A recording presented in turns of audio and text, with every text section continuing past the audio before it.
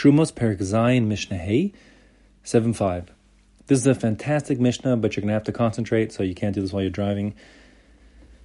We're dealing with Sfeikus when it comes to Truma. Here we're talking about Truma Midurabanan, and that has to be the case here because we're going to be relying on the rule of Safek Durabanan Lakula, that one is lenient when it comes to a Safek and uncertainty that arises when we're dealing with a non-Doraisa issue.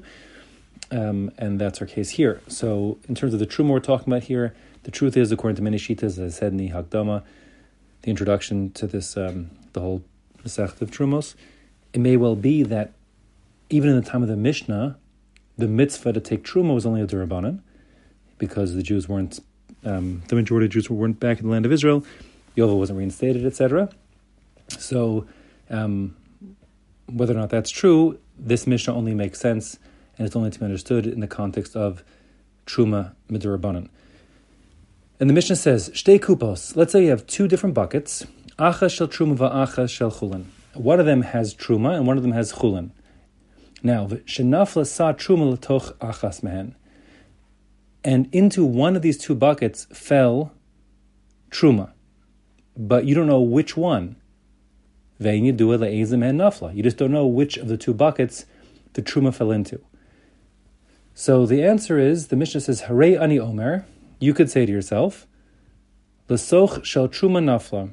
You can say, let's call it arbitrarily, if you will, that the Truma fell into the Truma. Meaning, prior to the falling in, you had two buckets, one of which was Truma and was usher to you, one of which was Chulin and was mutter to you. You can assume, the Mishnah says here, you're legally allowed to assume that the Truma that fell into the existing Truma container, such that nothing has changed. The container that which was forbidden to you remains forbidden, and the container that was permitted to you remains permitted. The rule that's at work here is the governing principle is the halacha of a Safek Durabanan Lakula. When you have a doubt that arises with a rabbinic issue, and this we're talking about again, rabbinic Truma, so one may be lenient. And the leniency here is specific leniency here is called Taliyah, which means, for lack of a better word, ascribing. Toleh means to suspend or to assign. So here it's Taliyah is to ascribe, to assign the Truma to the existing Truma bucket. Now that doesn't give you a carte blanche license to assign the Truma to whichever is, more lenient, which is more convenient to you. It's not like that exactly. That is to say, just for example, let's say we had two buckets, one of which had 10 units of Chulin and one of which had 50 units of Chulin, and the Truma fell into one of those two. You are not allowed to say, well, it'd be much better for me if it fell into the 10, because then I still have 50 units I could eat. Whereas if it fell into the 50, then I only have 10 that I could eat. So you are not allowed to say, oh, let's just ascribe it, bitola it to the smaller one, so that my big one's not messed up. No, you can't do that. You only can use this principle of Taliyah, of assigning, when you have one container which is asur and one which is mutter, and therefore, after you've been toleh, after you've ascribed the Truma to one of the two, nothing has changed. That is to say, the one that was permitted remains permitted to you, and the one that was forbidden remains forbidden to you. But to arbitrarily assign it to two buckets that are equally forbidden or equally permitted to you is not allowed. The objection to that is called, the jargon is called my chazis, which means literally, what did you see? Meaning, by what mechanism did you see fit to arbitrarily pick one over the other? So, that is to say, and let me just sum it up here. If you have two buckets, one of which has Truma, and the other one has either Chulin, or it has in it Meiser Sheni, or it has in it Meiser Rishon, etc. So then you may say the Truma fell into the Truma bucket and not into the Chulin or Meiser Rishon bucket, because right now one is permitted and one is not allowed to you. And similarly, if you had another bucket, whether it's Truma, Gedola, or Trumas Meiser, or even Meduma, a mixture of Truma and Chulin, and the other side is pure Chulin, you again could ascribe bitoleh, assign the Truma to having fallen into that bucket of Trumas Meiser or Meduma or Truma Gedola, etc., you may do that, because again, you are keeping one heter permissible as it always was, and one usher to you as it always was. And this is a general principle when it comes to a suffix durabanan, that one can go lakula and ascribe bitoleh to one of the two, in this case, buckets, assuming again that one was always heter, one was always usher, and you're keeping things as they were. Which means, just to illustrate the point a little further, if hypothetically you were a Kohen and you had two buckets of truma, but one bucket was tahor and one was tameh, and then some tameh truma fell into one of the two buckets, and you don't know which one it fell into.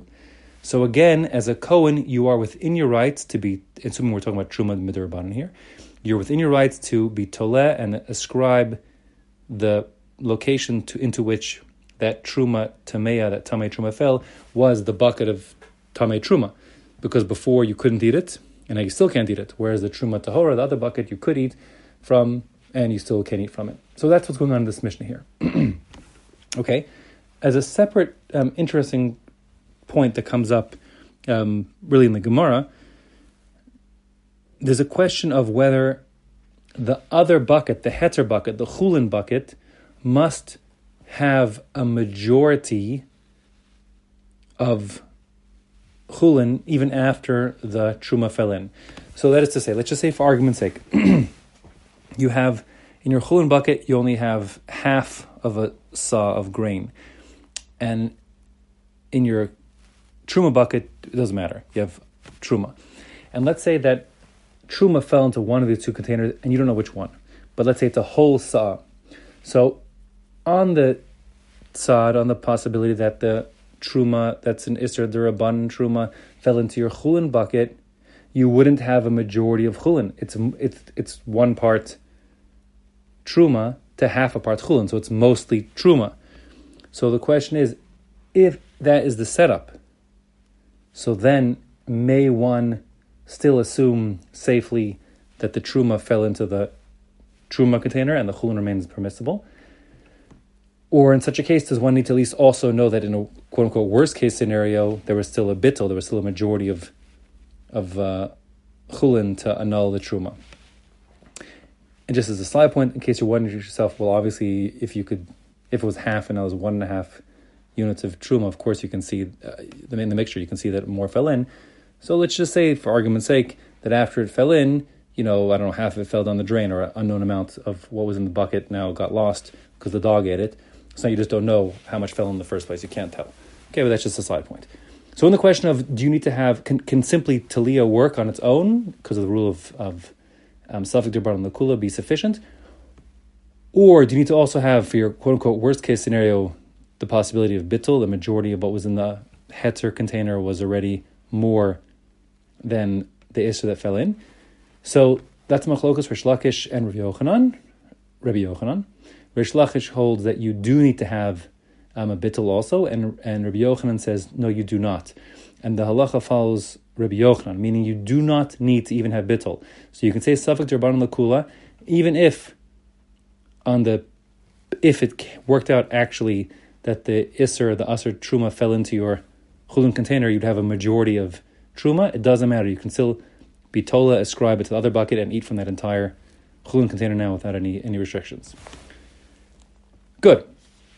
The Mishnah continues on now with a new case here, a totally new case. The case is that you've got two containers, one had chulin and one had truma, and then your kid plays the shell game on you and mixes them up to the point that you just don't know now where the truma bucket is and which one is the chulin bucket. They're mixed up. So now, how do you deal with those? So the Mishnah says, Ein yadua le'eza hi shel truma ve'ezu hi shel chulin. You just don't know which is which anymore. So now, the din would be, and listen up carefully here because it's going to get confusing otherwise in a minute. The din would be that both of those containers now have to be treated l'chumra. You have to be afraid that each one could be the truma, and both have to bear with the restrictions of truma midurabanan. Okay? We'll come back to the question of why this is different than the previous case. But in any case, we'll treat both of them l'chumra now. The Mishnah says, however, achal achas mehen, if one in fact ate from one of the containers, so He wasn't supposed to, because let's say he's not a Kohen, he has assumed it's Truma and he shouldn't eat from it. But if he did, what's his obligations? The answer is nothing. Putter. He's totally exempt. That is to say that in terms of having stolen money from the Kohen, maybe he did and maybe he didn't. Maybe he ate the Kohen's Truma, maybe he didn't. We'll never know. And the rule is, when it comes to financial obligations, the person who's trying to exact something from his fellow, the burden of proof is on him to show that indeed he's owed money. So in this case, the burden of proof is on the Kohen to bring evidence that this fellow ate truma. And since the Kohen presumably can't, because it was mixed up in the shell game story, therefore the guy who ate the truma will have no obligation to give anything to the Kohen, and that's that. Now, the Mishnah says nothing more but pater. So ostensibly that means that not only is the Yisrael, the Zar, the non-Kohen who ate the truma, not obligated to make compensation financially to the Kohen, but ostensibly it also means that he doesn't even need to deal with the Keren V'chomesh business to get, I'll call it a kapara. That seems to be what the Mishnah reads, and l'chor, that's probably the halacha l'maisa. The question is why, and the answer presumably is that for whatever reasons, the rules about the Keren V'chomesh, I'll call it the kapara rules, follow in line basically with the financial compensation rules when it comes to a suffix. It's not perfectly clear why that would be the case. In fact, one could ask a very strong kasha and say that's impossible. Really, they're two separate issues, and even if there's no issue of financial compensation to go in, there still should be an issue of personal expiation of getting kapara, and that recipe for that is to give Keren V'chomesh, so it would seem that one should have to give Keren V'chomesh. And just to sort of flesh that out more, I'll illustrate with the case here that should really bring it to the fore. It's a different case here, but I want to bring it to the fore to illustrate this point. Let's say, for example, you are not a Kohen. Your father is not a Kohen, so you're not a Kohen. Your mother, however, let's say, she grew up as a Koheness, meaning to say your maternal grandfather, your mother's father, is a Kohen. Okay, so that would make your mother, she had been a Koheness, a Bas Kohen, but she married your father who's not a Kohen, so you're not a Kohen. Which would mean that, of course, you're not a Kohen and you may not eat Truma. And if you do, under normal circumstances, the obligation is you have to make compensation, give back to the Kohen what you ate, and do a care and not just recompensate him for what you ate, but also add a chomesh and do that from chulin mesukanim, from edible regular chulin, and that will become Truma. Fine. What happens if, hypothetically, you inherited from your mother's father some Truma? So now it belongs to you. That Truma is totally yours. By all rights, it's yours. You never took it from a Kohen, and you certainly have no obligation to give it back to a Kohen. Now, what you can do with that Truma, is not much. You can basically sell it to another Kohen. You can do nothing with it because you're not a Kohen yourself. You can't eat it. You can't benefit from it. But let's say you do eat it. So if you do eat it, in terms of financial compensation, there's no one to compensate. The person who lost the value of the Truma is you. It's your stuff. So you don't have to compensate yourself, of course. But the din remains that you do have to give Keren V'chomesh because you need to still get it's when you ate it b'shgaga on accident, inadvertently, then you'll have to do Keren V'chomesh to make, the compensation to get your kapara. So if that's the case, it's hard to understand why it would be in our Mishnah, where we say a person who ate from one of the two containers, which may have been Truma, why there's no obligation at all, he's totally pater. We understand why, from a financial side of things, the Kohen can't prove you ate his stuff, so you wanted to reimburse him. But in terms of the atonement component, making the Keren V'chomesh, it seems you should still have to do that, and yet the Mishnah says not. So while that may be true, that you don't have to do anything, because the suffix and the rules of suffix eating Truma would follow these rules of Motzim Mechaver Lavaraya, it may not be the case. It may in fact be that the Mishnah holds you would have to give Keren V'chomesh. It's just that Keren V'chomesh that the Mishnah doesn't mention, you'd be allowed to sell to a Kohen, because you don't own anything financially to any Kohanim, but you still have the requirement to take chulin and convert it back to Truma. That may be the case. It's not clear. It's a machlokus in the machlokus Rishon. Yeah. Okay. So in any case, so the Mishnah continues on. V'hashniya, As for the other bucket that might be truma and might be chulin, we don't know, that wasn't eaten, so we already said that it has to be treated stringently, and therefore, no hegba but truma. You have to treat it as if it were truma, meaning strictly like that. And again, I want to emphasize what I said before. It's not because the other one was eaten that you're ascribing truma status to this one. No. Even before either bucket was eaten, both buckets were suffix truma, and therefore both carried the stringencies as if they might be truma. So nothing changed. That's the point of the Mishnah. The Mishnah here just adds, however, v'chayevas b'chala. In addition to maybe being truma and therefore having to be strict for the truma possibility, it also may be chulin, and therefore have to be strict for the chulin possibility. What is the stricture when it comes to chulin? If what you're talking about here is flour that's generic chulin, so when you make dough out of the flour in requisite quantity, so one has to take a separate hafrasha, a separate, I'll call it a tithe, called the tithe of challah, and give that challah tithe, the hafrashas challah, to a kohen. There's only hafrashas challah when it comes to chulin. There's no hafrashas challah when it comes to truma. So if you make flour from this container of wheat, and maybe the wheat is truma and maybe it's chulin, you have to be strict that it is truma and therefore Yisrael Azar shouldn't eat it. But you also have to be strict and say maybe it's chulin, and therefore you have to, when the kohen makes dough out of this flour from this container, he will still have to separate challah, which of course he can eat himself, but he has to separate it. It's just the same way if a kohen just goes to the store and buys some flour in the store, when he bakes his breads, he'll have to be mafresh challah, even if he can eat it himself. But the point is he has to separate it. So here, Rabbi Meir, different Meir, Shita is you have to be strict for both truma and give it to a kohen, and chulin, therefore separate challah. Rabbi Yossi, however, is poter. Rabbi Yossi says, in principle, it's true maybe that you have to be strict for truma and chulin because you don't know, it's a suffix.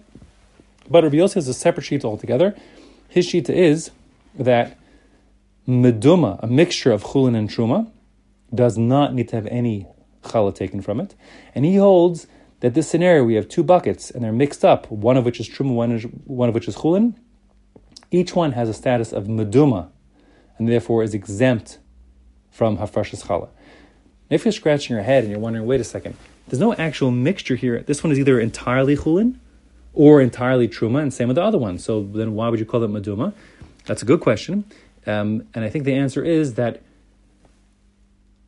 the way Rabbi Yossi looks at it, when you put them, both of them together, you have a mixture. And in other words, you have two buckets, but if you put those two buckets inside a big, for argument's sake, inside a big box, so inside the box you have a mixture. Some of it's chulin, some of it's truma, you don't know which is which. And really, if you think about it, that's true with any meduma mixture. Let's say you have grapes that are mixed up, and half the grapes are chulin, and half the grapes were truma. So when you pull one grape out of the mixture, either it's totally chulin, or it's totally truma. That's one grape. It either came from the truma or the chulin when they got mixed up, and yet we treat that individual grape as meduma, because it could be either or, and that is meduma. So the same thing would be over here. You have two buckets. Each bucket is either entirely truma or entirely chulin, but the buckets then get the status of, each bucket gets the status of meduma, says Rabbi Yossi, and that being the case, he holds that a meduma mixture is exempt from hafrashas challah. Just note that there are Tanaim who hold that even so, with a meduma mixture, it would still be obligated in hafrashas challah. The Mishnah continues on by saying, Achal acher es hashniya. If now, after the first one was eaten, the second container, which also equally is uncertain whether it's chulin or truma, was eaten by a second person, that second person is also patura. He's also exempt. Because just like the first person, there's no proof that what he ate was truma, and therefore he has no financial obligations, and similarly, ostensibly, he has no obligations to make restitution for the sake of kapara, and according to those who say he does, so he'll add keren v'chomesh from chulin, and he'll sell those similarly to a kohen. However, achal echad es shtehen. However, if one person ate both of the containers, so now for sure he ate truma, because one of them had truma and one of them had chulin. We just don't know which one was which. The din will be mishalem kekatana shebeshtehen. He'll pay now the keren and chomesh of the amount of the smaller the containers. That is to say, again, since it's hamotz mechaver lavaraya, the burden of proof is on the Kohen, so the most he can prove is that at least the smaller container, either it was the smaller container which had, let's say, 10, he'll have to, that's what was consumed as truma, or the bigger one which contained, let's say, 20, could have been truma, but at least 10 of the 20, no matter how you slice it, would have been truma, and therefore he'll pay keren v'chomish of the smaller container, because he for sure ate at least that much truma.